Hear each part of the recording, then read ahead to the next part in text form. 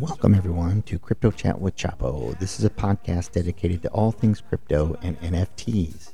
If you're looking for some insightful conversations with experts in the new developments in the crypto world and some general information on cryptocurrency, this is the podcast for you. I discuss all things crypto related through the lens of NFTs, crypto, and its leaders in the space. If you're interested in learning, we have you covered. It's unbiased information, a little more laid back than the typical crypto podcast. Join me and come chat with us anytime for insightful, irreverent, and all-around fun about the latest and greatest in crypto. Hey, what's good, everybody? Today is Saturday, April 8th, 2023. This is episode number 247, Crypto Chat with Chapo. Welcome, everybody, to the pod. Today, I am back in the studio. I was on vacation with the old family for the last week, and I had some pre-recorded episodes that I guess they're all pre-recorded when we're being completely honest about it, right? Because I'm not doing them live, but you get the idea. I recorded them in advance, and I think that especially the last one I put up for yesterday. Wow, what a good pick on that one was with Flash Stake, because that one has continued to do well. I think I picked it up around 16 cents since I recorded the episode a little bit further back. I'm not sure that I remember if I mentioned the price in which I bought it. Today it's up to 39 cents. So that has been a nice grab for me. Trying to decide if I want to take a little profits and slide them into something else, because what I did was I did dip out on Burpee Finance.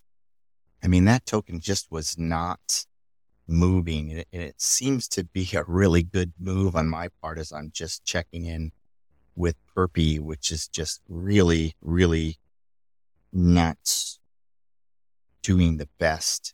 It is trading at 0.007. I'm not sure why it tanked so much. I thought it was actually a pretty good idea. I probably will pick up some considering it's so cheap. The Camelot launch on Burpee Finance, I think it was around, I think the final sale was like 2 cents, and then it just continued to crash.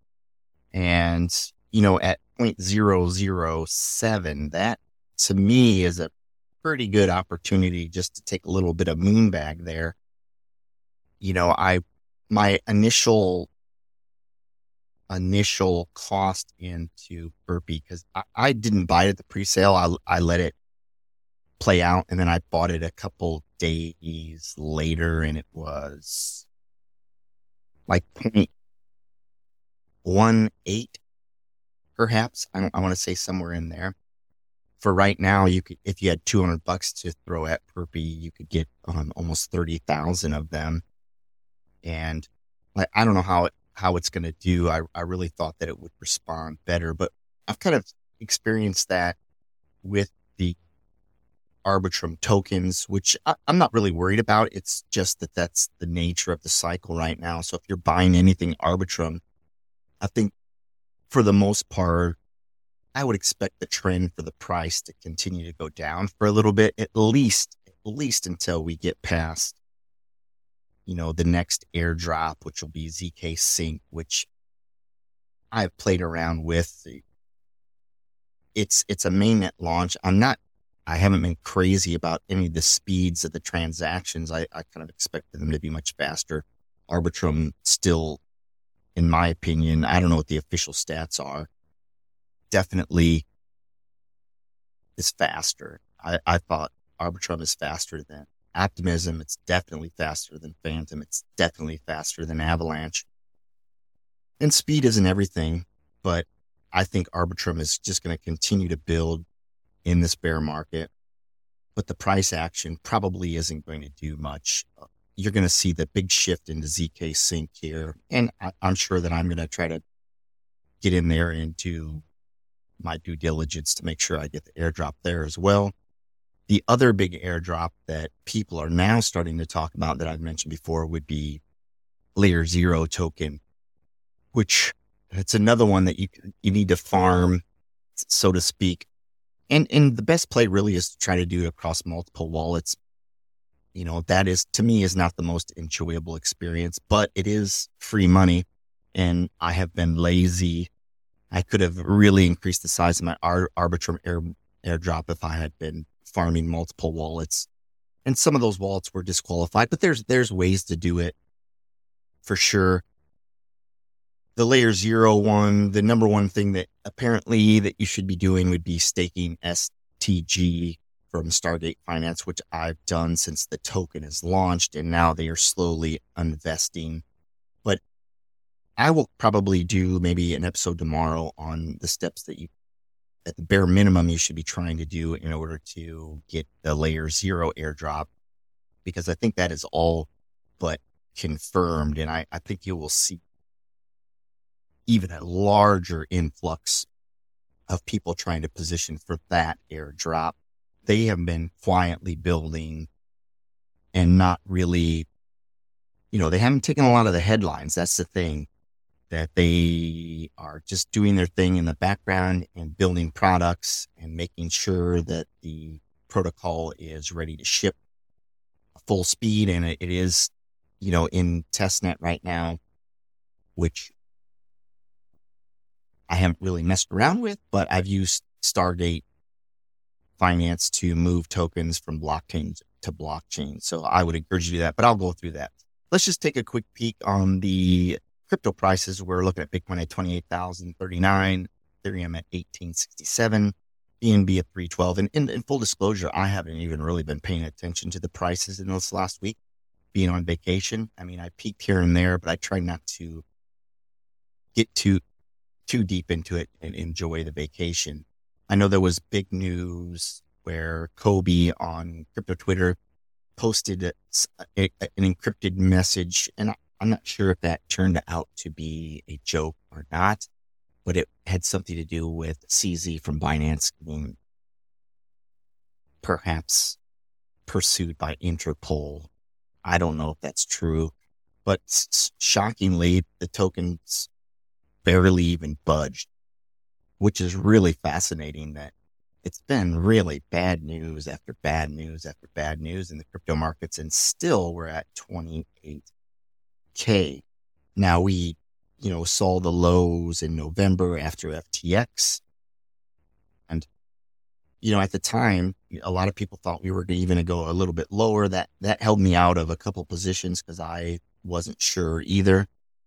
But we've been looking pretty strong, 28, above 25 for quite some time, which leads me to think that, maybe, the bottom is in and we are going to begin that slow march up to a high.